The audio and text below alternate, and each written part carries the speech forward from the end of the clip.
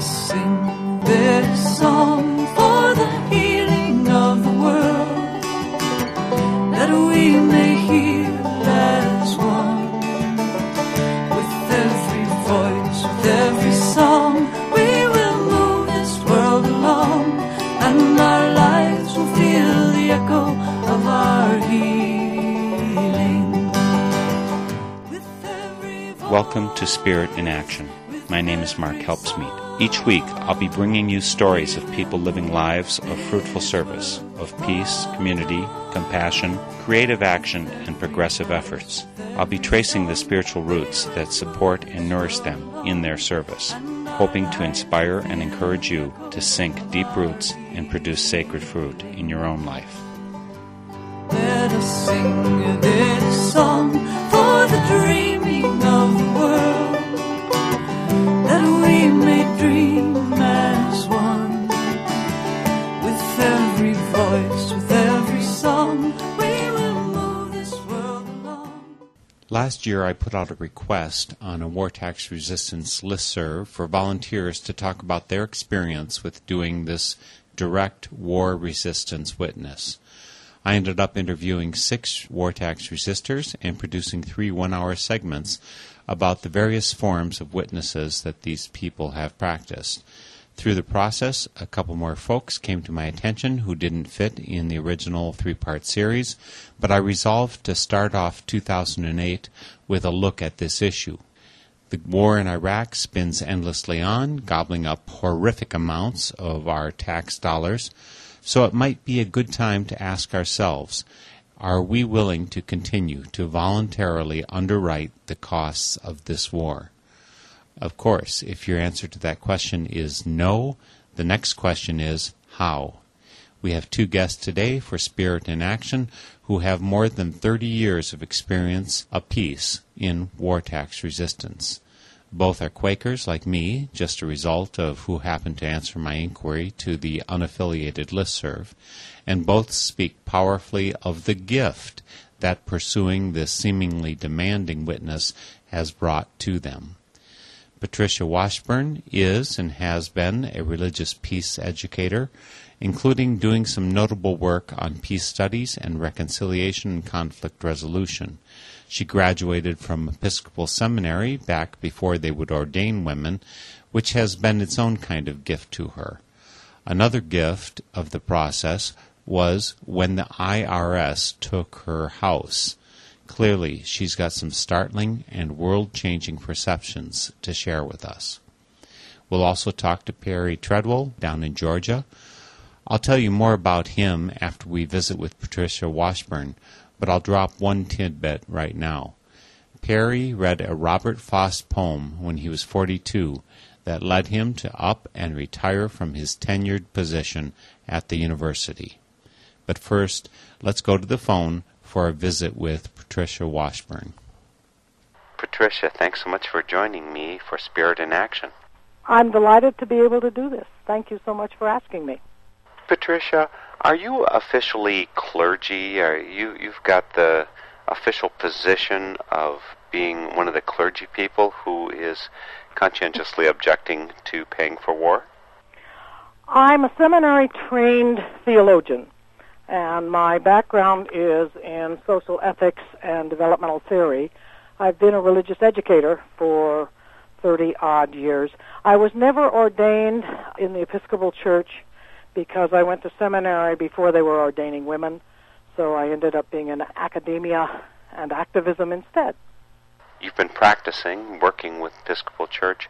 You also have Quaker connection in there, don't you? Oh, yes. I taught at Earlham College and developed the Peace Studies program at the Earlham School of Religion for their seminary, and I've worked for the American Friends Service Committee, and it turns out that my mother's maiden name was Mills, and Mills is an historic Quaker name, so I learned when I went to teach at Earlham that I had this long lineage of Quakers in my life, and I'd long had an affinity with Friends, so I consider myself what John Puncheon would call a sacramental friend, a little bit of both.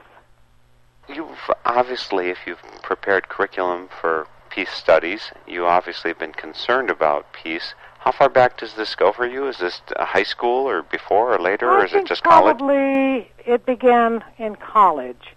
I went to a liberal arts college that was coping with the Velde Committee, which was a subset of the McCarthy kind of behavior, and they came through and tried to intimidate the faculty at my school, and I thought, there's something wrong here.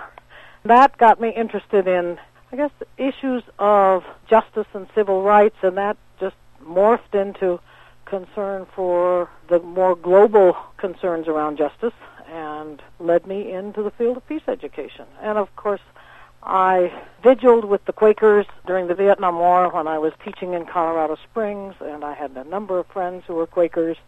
They've been a profound influence in my life for many years.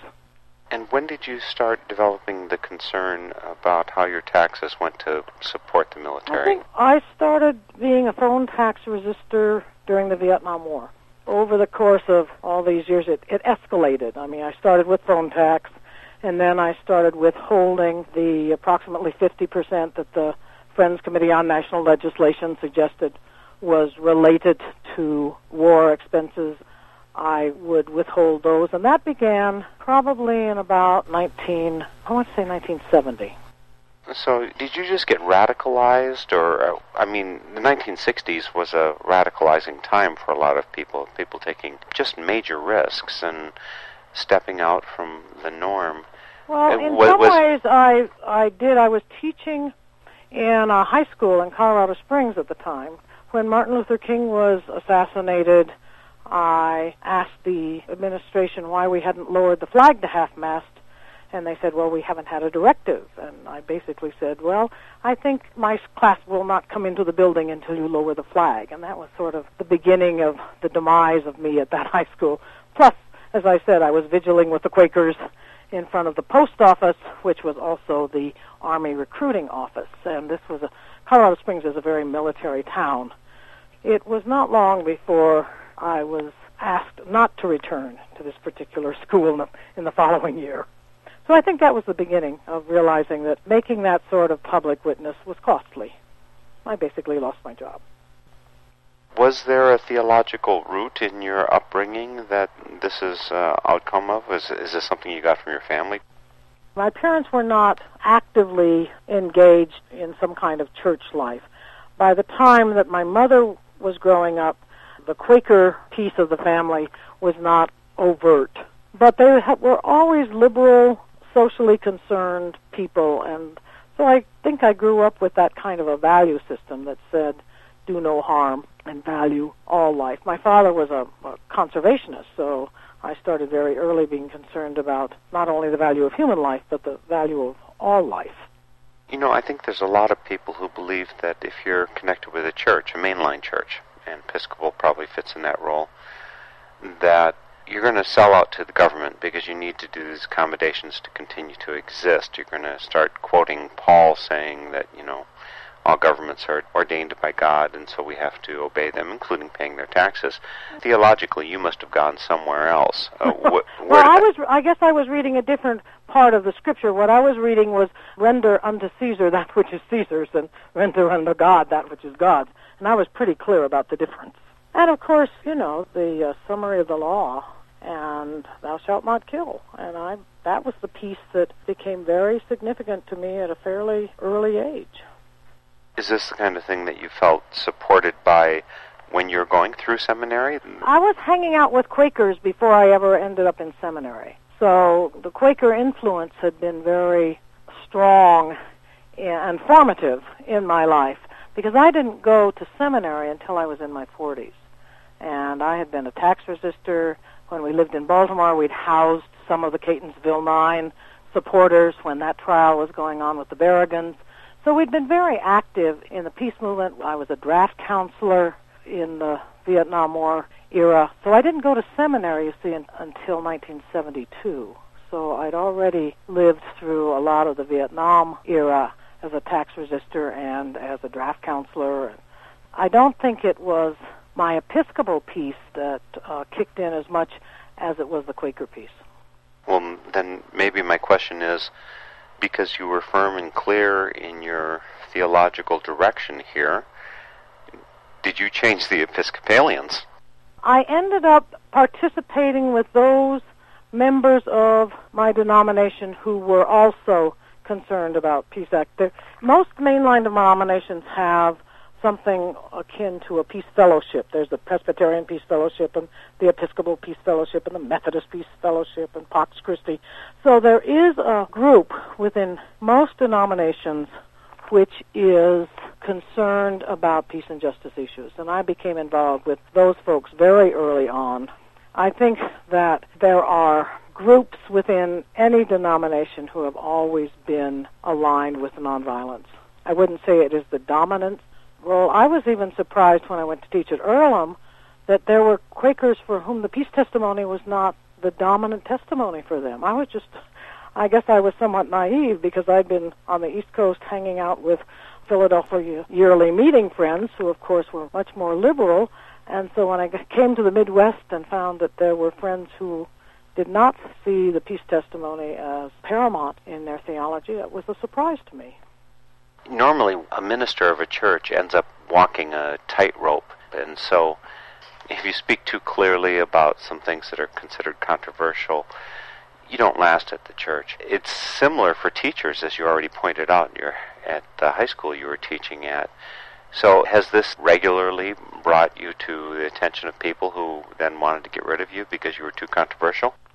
I think that I have always been seen as a person who was committed to nonviolence, and I've always participated in organizations which supported that, like the Fellowship of Reconciliation and the National Peace Academy campaign, where I was a staffer, campaign for a peace tax fund on whose board I sat. So I tended to be in the context of peace educators more than in the context of clergy. And when I was hanging around clergy, I was with those clergy who shared many of my perspectives. I did do some interesting work, because I was also a developmental theorist, in trying to design models for working with controversial issues in congregations. And the Auburn Institute published a piece of curriculum that I wrote with a colleague called Peacemaking Without Division. And that was during the nuclear time.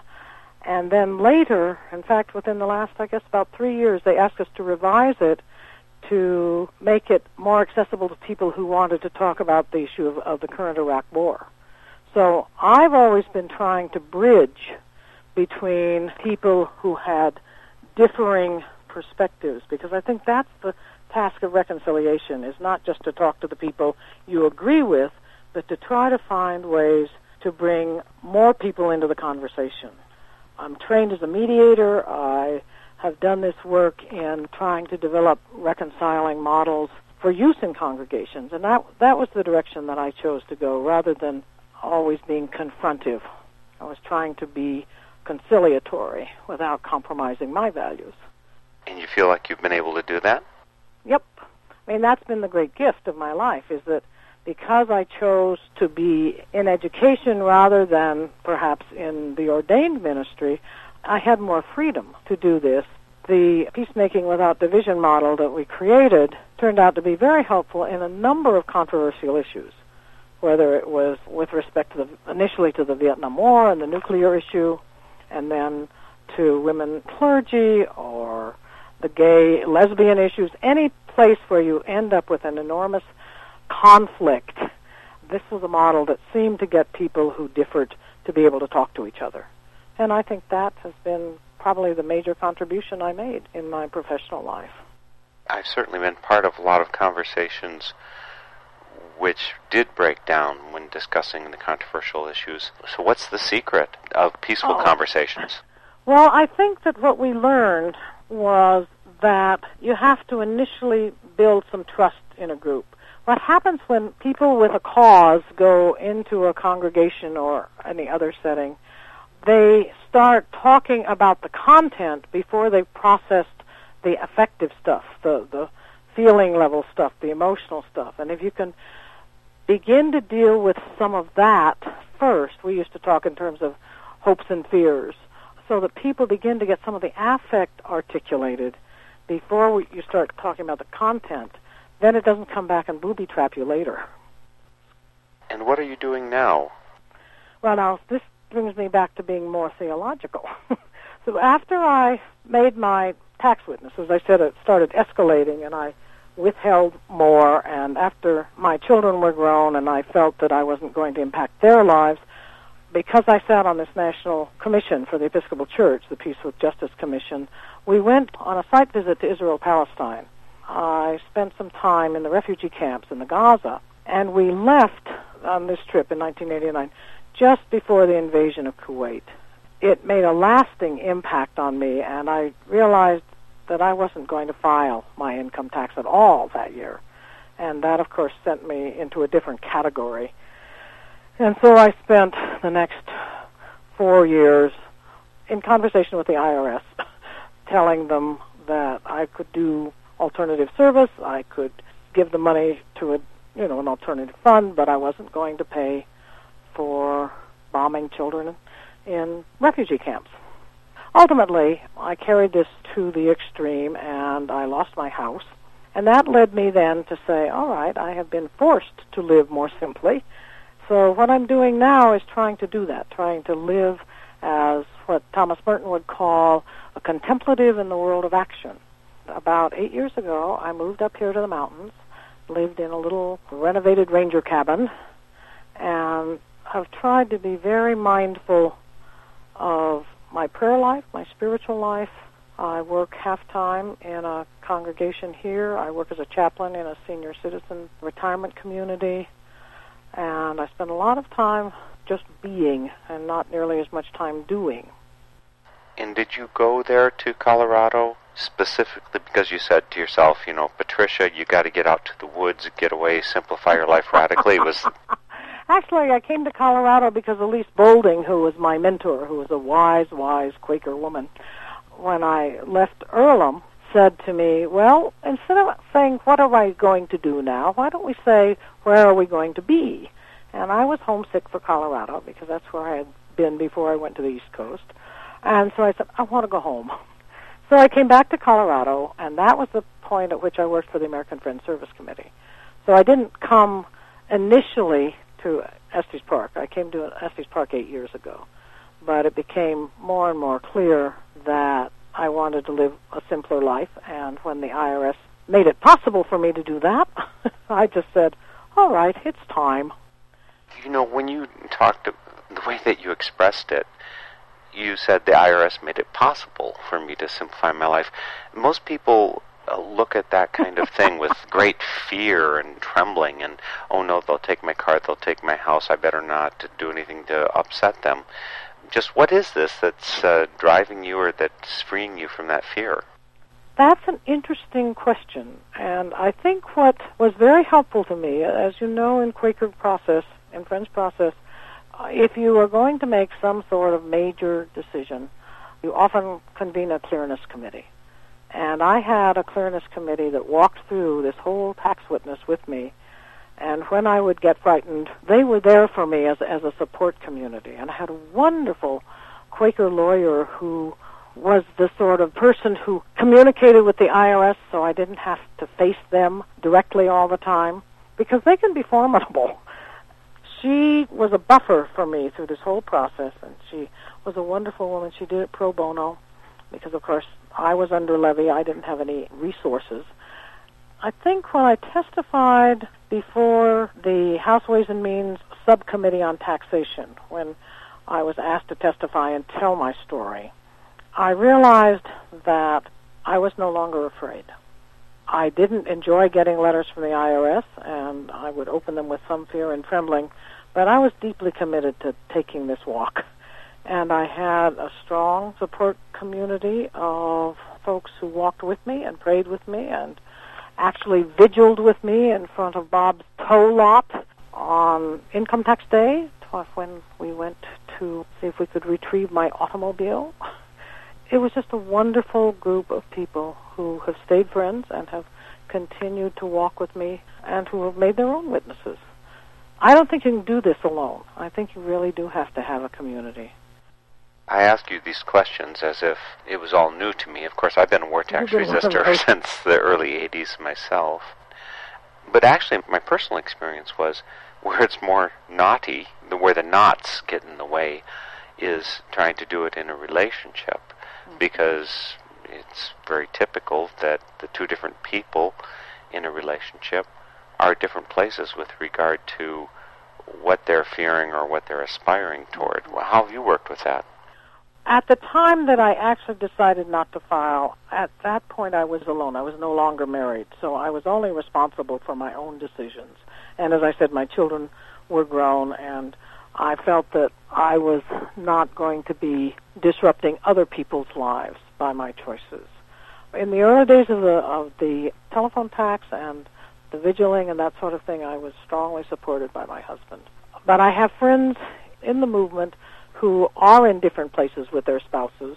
One of them may be more ready than the other, and what they basically try to do is to respect each other's place on the journey, and also to do the kinds of legal things so that one person's salary doesn't get garnished for another person's resistance. You know, trying to do the things that would protect a spouse, even though the spouse may not be ready to be quite as radical.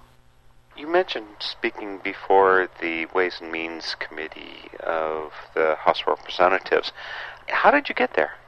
I got there because Marion Franz asked me to come. Marion Franz was this wonderful woman who, for years, as you probably know, devoted her life to trying to find an alternative taxation policy for conscientious objectors, which was called the National Campaign for a Peace Tax Fund.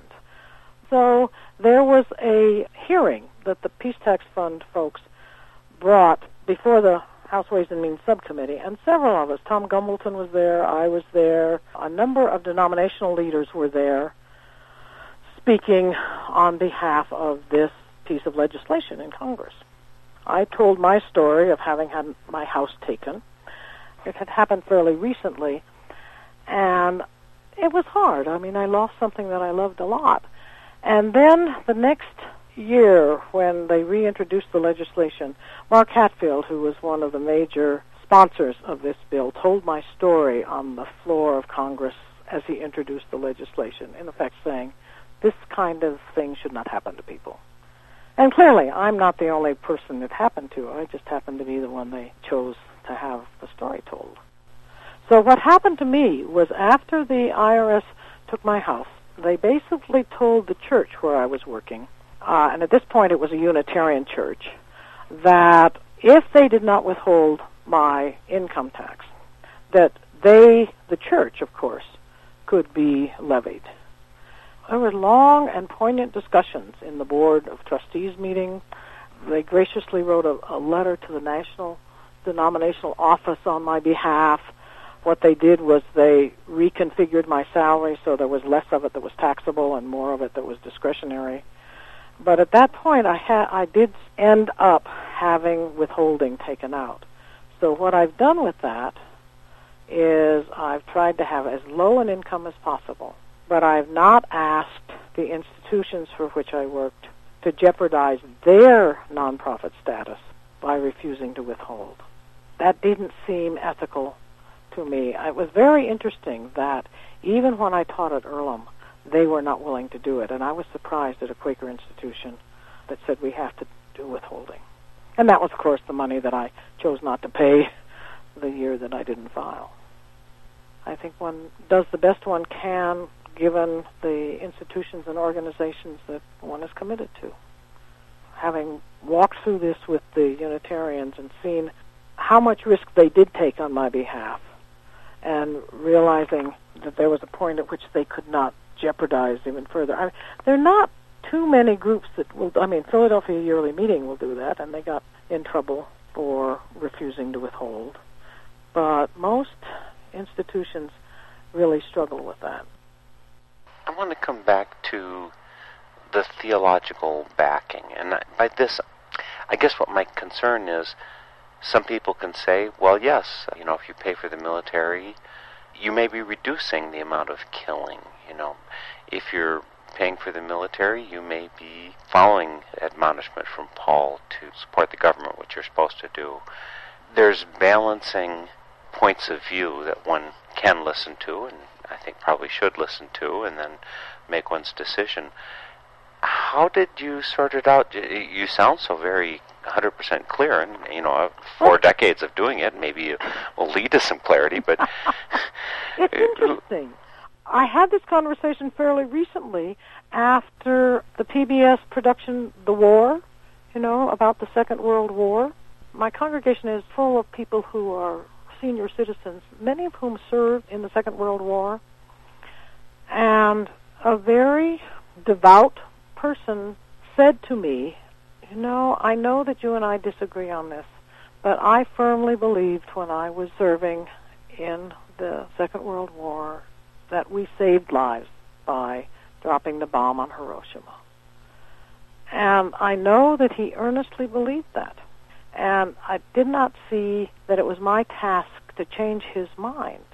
What I said was, you and I disagree on this, and I made a different choice. But I think it was the bombing of Hiroshima that, even as a child, just seared me and led me down this path. Thou shalt not kill. And you have to remember that Paul was a Pharisee. He was a legalist. So I choose not to quote Paul. I choose to quote Jesus, who said, thou shalt not kill. Sounds like that could get you a lot of negative feedback within the Episcopal Church. Have you been able to convert, shall we say, any Episcopalians to war tax? Actually, it's interesting because they're now in the national denominational structure. They say up front that conscientious objection to military taxes is an acceptable alternative for persons who believe that that is what they're called to do. I mean, that's been a major step denominationally for not just the Episcopal Church, but a number of denominations to say that those of us who are COs are following our conscience, and the right of conscience trumps, as it were. And I think there's a very substantial group of people who may or may not be COs themselves, but who understand why some of us choose that route. When I was talking to you earlier, Patricia, you mentioned, why do you do this conscious objection to paying for the military? You said it's for the children. Could you elaborate on that? Mm-hmm. When I worked in Washington, I met Betty Bumpers, and she started an organization called WAND, and it's the Women's Action for Nuclear Disarmament. That was the focus at that point. And they had this wonderful logo, which was a picture of a mother holding a baby on her lap, and the baby in turn was holding a globe. And the caption was, "Children, ask the world of us." And that was a very powerful image for me, a powerful metaphor that I've carried for years. We do it for the children.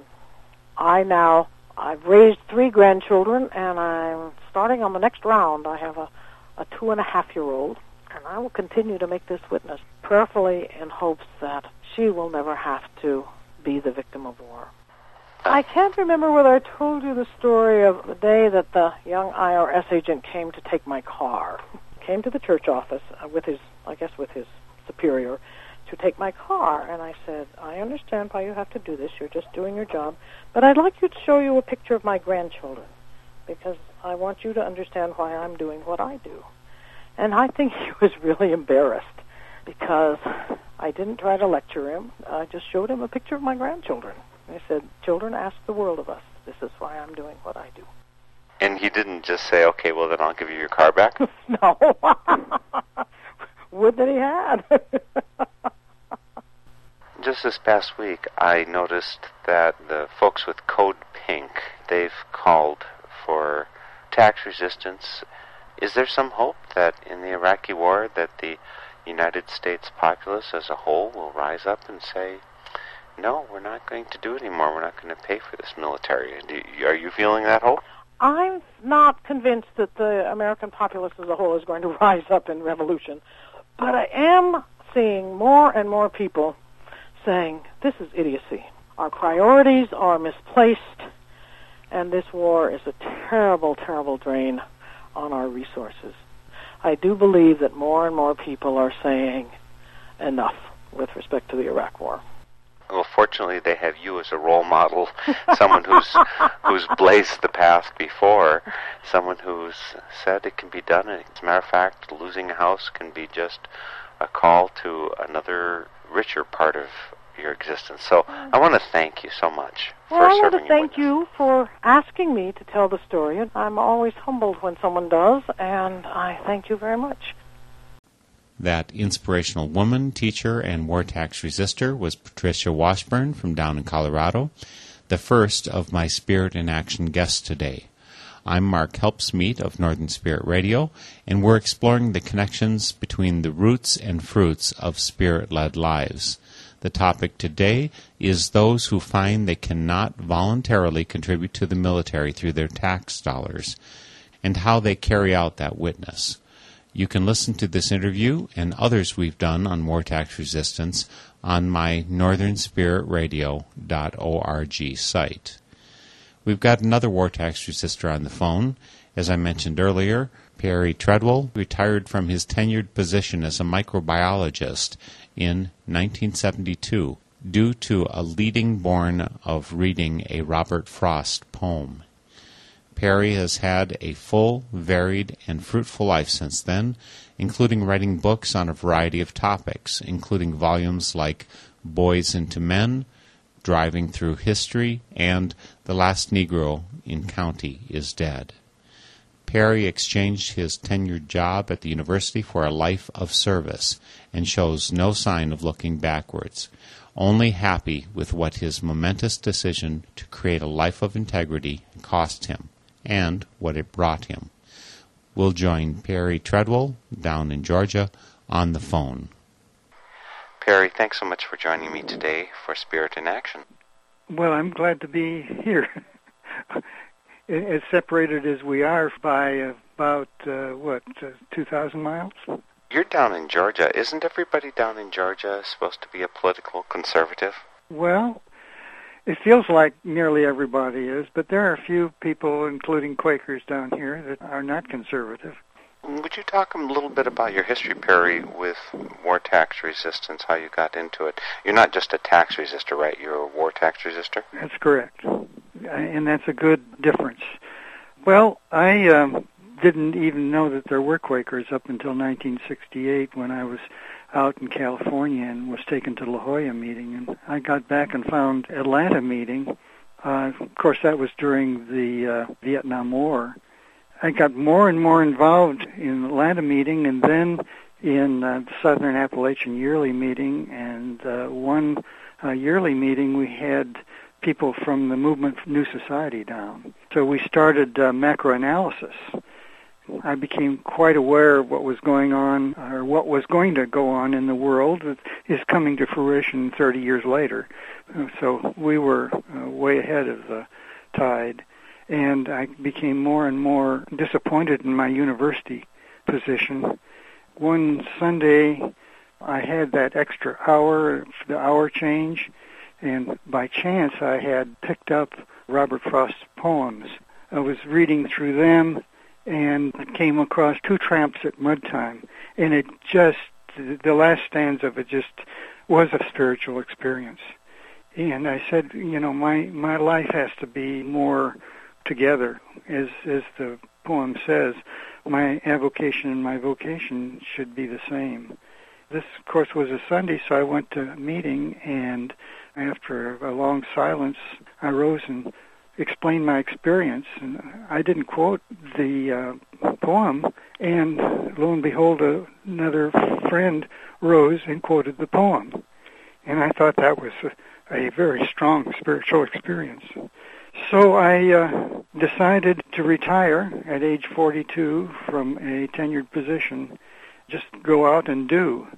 And that's what I've been doing for the last 35 years.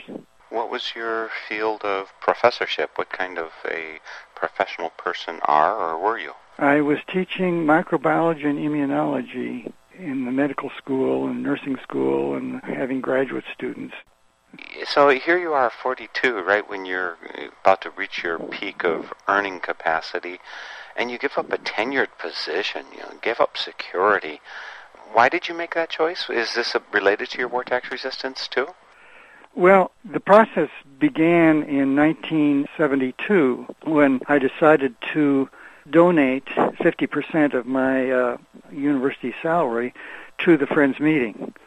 And, of course, when you do that, you get a lot of money back from the IRS.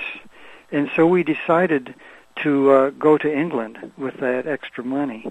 And we went to England and saw a lot of interesting things there, but the spiritual experience I really had there was climbing Pendle Hill and seeing the vista that George Fox saw. That vista looking over the North Country is just outstanding, to see the light overcoming the darkness. I think I need some clarification about what exactly was the spiritual experience, the spiritual insight that you gained that led you to change your life. If I was listening properly, I think it had to do with being authentic, to be not divided in your inward and outward life.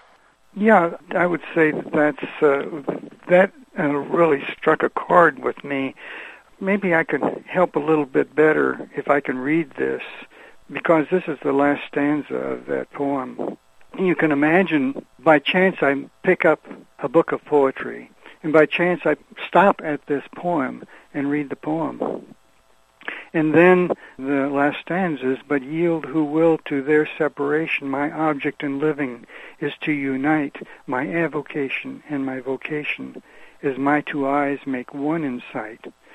Only where love and need are one, and the work is play for mortal sakes, is the deed ever really done for heaven and the future's sakes.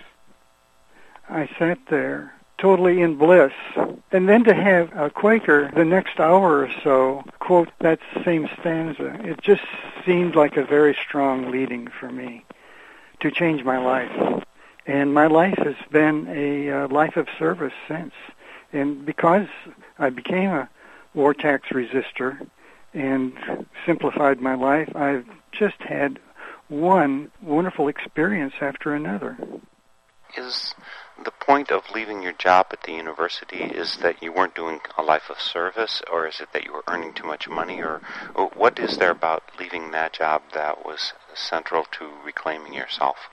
I think there were several reasons. Once I got back from La Jolla, and once I got into Movement for a New Society and learned some of the good Quaker principles of governance and saw that the university was very hierarchical. It wasn't democratic at all. They did very poor job in management. And I was on the University Senate and president of the regional group, and I was fairly high up in the university governance, and I just didn't want to do that. I felt very strongly that I couldn't contribute to the war effort in any way. As I learned later that Thoreau said, I must see in any case that I do not contribute to the conditions that I condemn. And here I was contributing to the war effort. In some kind of explicit way? Well, with my taxes. You figure that 50% of the personal income tax has been and still is going for the military. And you somehow given up doing that. Does this mean that you have to become homeless? A lot of people. Well, in all these leadings, I've been able to not be homeless.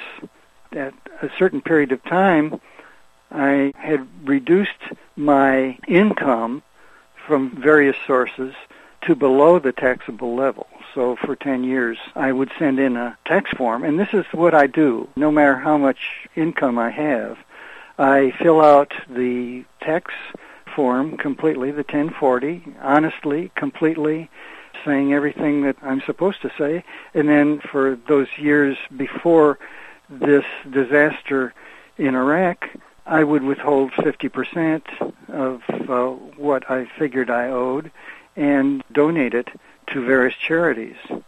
Most recently, because I'm getting Social Security, which I have used most of it for charity work and getting other retirement funds.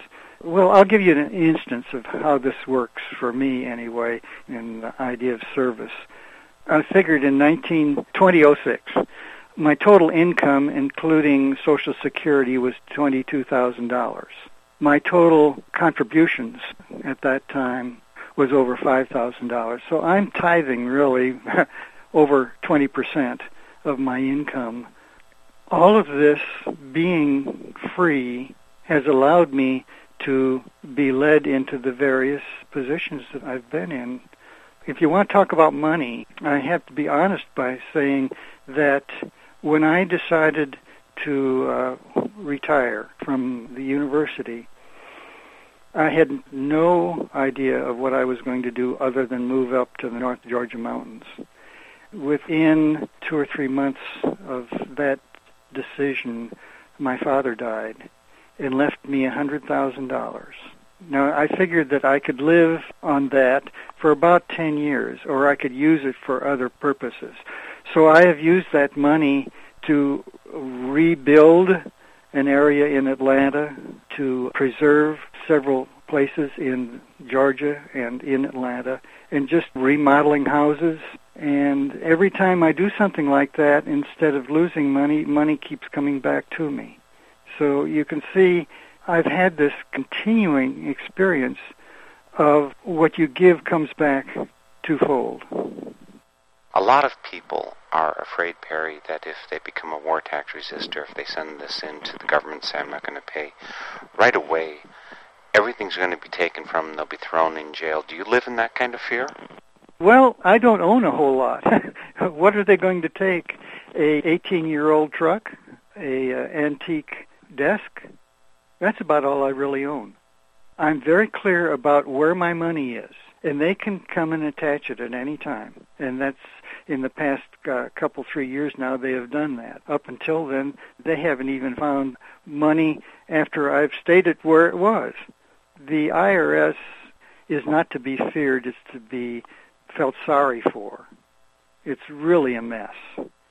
So you haven't dwelt in that kind of fear for all of these years? You No. haven't had the moments when... Well, I'll have to be honest. Every time I get a letter from IRS, I get a little twist in the stomach.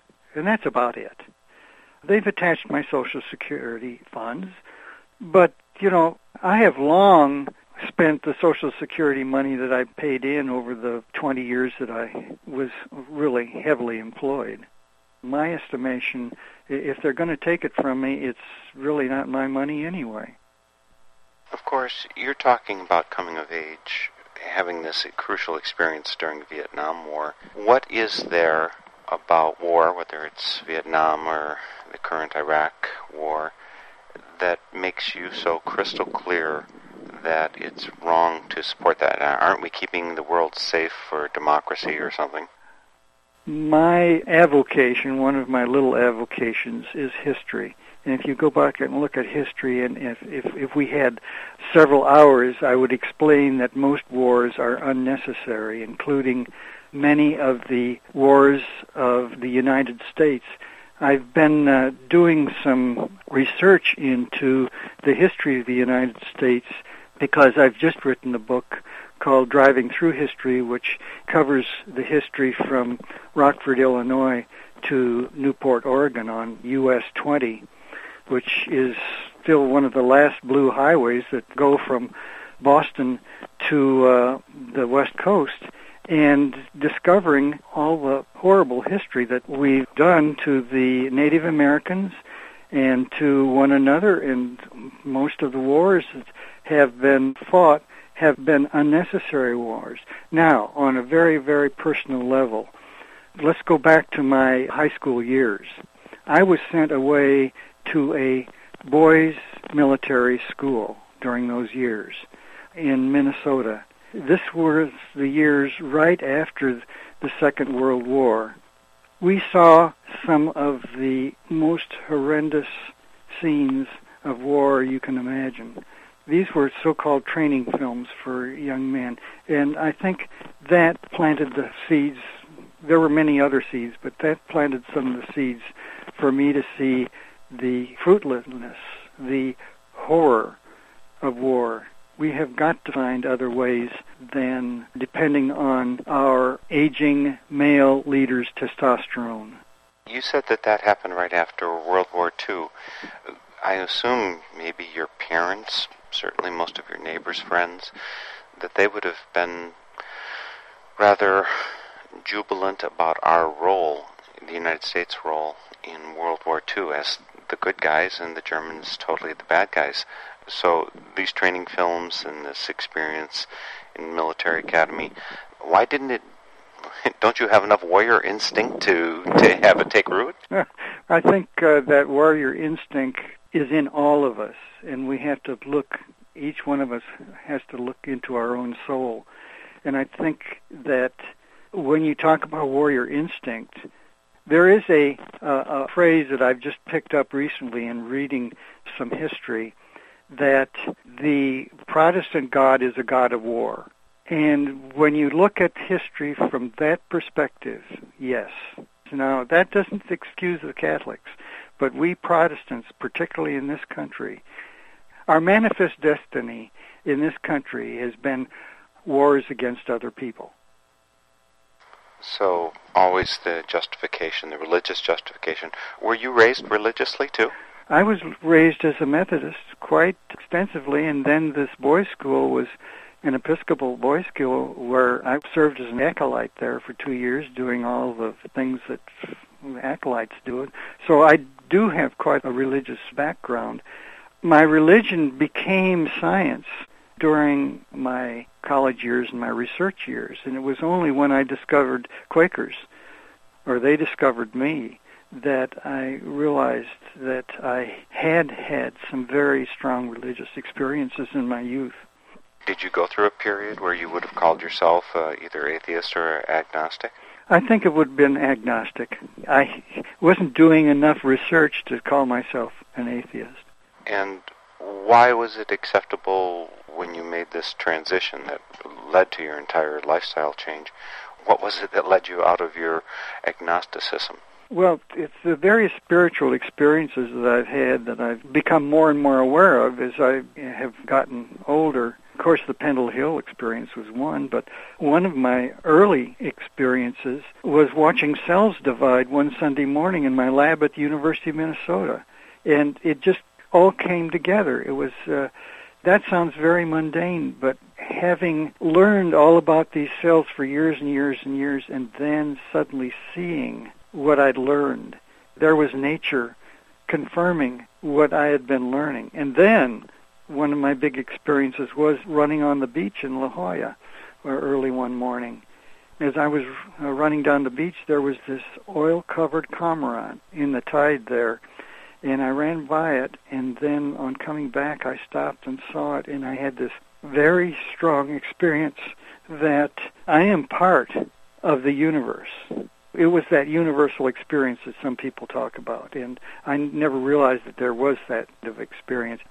For somebody else who hasn't been in a friend's meeting and knows the personal experience that you can have, all different types of spiritual experiences, these two experiences may sound just rather mundane, but the experience of God is an emotional experience. And you have to have a few of those before you really recognize that, yes, I've had those all along. I had them when I was a young child. You don't really think of them as connected to the universe until you're old enough to maybe look at them with two eyes instead of one.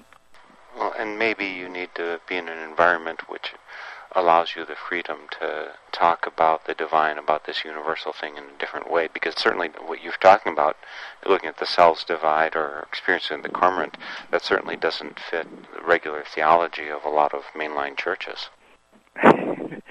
Yes, the mainline churches really depend on you not thinking, just having emotion. And when somebody else is programming your emotion, they just kind of turn it off and turn it on. That's fine if that gives them the spiritual experience that they need, but for scientists, you need to have your own personal awareness, that aha experience. Now, I've had many aha experiences as a scientist. When a research project that I've done turns out and you see the results of it and you say, aha, that's something new and different, and that's exciting. And I think maybe having those experiences as a scientist help me to have the same experiences as a spiritual person. One thing that I think could have, maybe should have, made it more difficult to make these transitions you made is if one has a spouse. Did you have family trying to hold you back from making this irrational leap off the cliff when you quit your job? Oh, I like that question. That brings up a whole different situation. I have 4 children. The 4 children were on the way out, and my wife was working. And so, although I made that decision on my own, that decision, although being very difficult for my children, was very understandable for them. There's not a whole lot more I can say about that. But yes, I had to think of my responsibilities, and that's why I feel that I can't tell other people what to do. I can't tell them to be as definitive as I have in my war tax resistance, because they have responsibilities that I didn't have. Did your wife, was she accepting of this, or did you just stay up many nights until you were both exhausted trying to figure it out?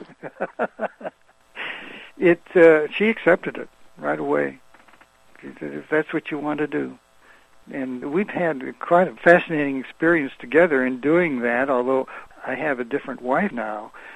During that transition period, we lived in a community house together. It wasn't a commune, but we did all of our cooking together and cleaning and responsibilities and things like that. And she and I were responsible for turning the neighborhood around as far as reestablishing the area where we lived.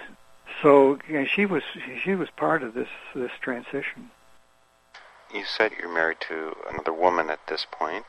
When you went into that marriage, did she have to sign a prenuptial agreement to tolerate your war tax resistance? No, but for our religious reasons, we decided that we would not get a marriage license.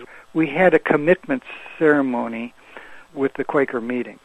So we are in a committed relationship, but not having a license.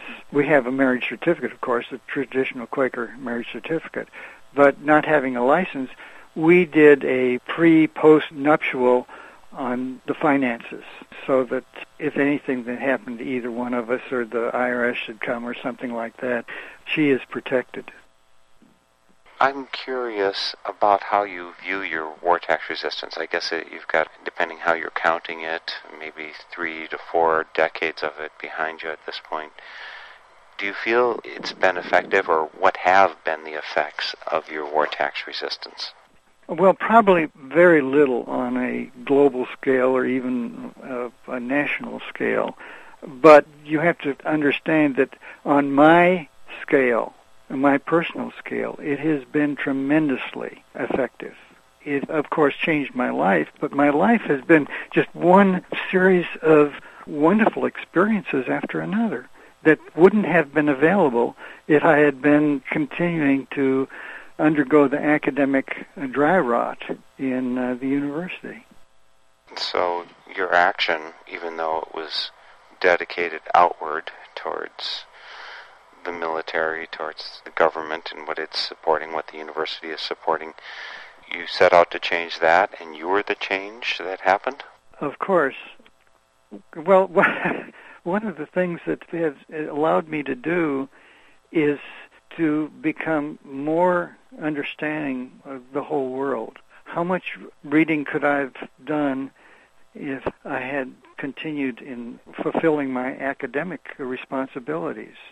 How much writing of books could I have done if I didn't have the opportunity to write those books? I have just had one continuous revelation after another. You said, at 42, you retired, and then you describe all the work you did.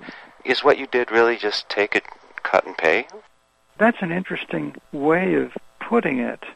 If you list all the things I have done, yeah, it's been a cut and paste. It's just been one, the Quaker would say, one leading after another. And somehow you feel out of that cut and pay that you ended up richer? Oh, a lot richer. Oh, yes. I've had probably a much more exciting life than I would have had academically. I've done simple living workshops. I did nonviolent training in Philadelphia. I've done the AFSC work. I've sojourned at Pendle Hill. I've established the Little 5 Points Pub in Atlanta. I've preserved a farm. I've saved a grocery store, co-op grocery store, from going under. I established the Men's Experience of Atlanta, which was a support group for men. I've done friendship workshops. Geez, one thing after another. As you can see, I've had a very, very full life, all because I've been I've been available. I've been available to where God has led me. And so, does there come a point now when you retire from your retirement? That's an excellent question, because I'm waiting for the next leading. Since I retired from the Friends General Conference Central Committee a few years ago, I have not been as active in Quakers. And if I'm called to do something like that, yes, then I will be back doing that. In the meantime, I've been doing a lot of reading and traveling and writing, so I keep myself busy every day at the computer, every day reading, not every day, but at least once a week, in the library. I'm just continuing at age 75 to find more outlets for my energy, and my energy hasn't decreased much. Well, I'm glad that your energy's still going there strong. I have a feeling it's the result of making choices that are life-enhancing, and I just appreciate your witness to those of us who are coming behind. Hopefully the next generation. There should probably be hundreds of thousands of 20-year-olds who are looking and making the same decision. In your insights, you're having done the experiment before, I think will help our listeners make a more integral choice in their own lives. Well, thank you, and thank you for asking. I just have one recommendation for those people who feel the way I do but can't make the commitments that I have made, and that is, what if you withheld just $10 from your income tax? If you could figure out how to do that on your 1040, why not throw some more sand into the government wheels and see if they'll finally realize that there should be a war tax fund, a peace tax fund. Thanks again, Perry, for sharing your voice and your experience today. That was Perry Treadwell, a war tax resister down in Georgia. And before that, we were talking with Patricia Washburn over in Colorado, also with a few decades of experience with refusing to pay taxes for the military. You'll find interviews with other war tax resistors on my site, northernspiritradio.org. The theme music for this program is Turning of the World, performed by Sarah Thompson. This Spirit in Action program is an effort of Northern Spirit Radio. You can listen to our programs and find links and information about us and our guests on our website, northernspiritradio.org. Thank you for listening. I am your host, Mark Helpsmeet, and I welcome your comments and stories of those leading lives of spiritual fruit. May you find deep roots to support you and grow steadily toward the light. This is Spirit in Action. With every voice, with every song, we will move this world.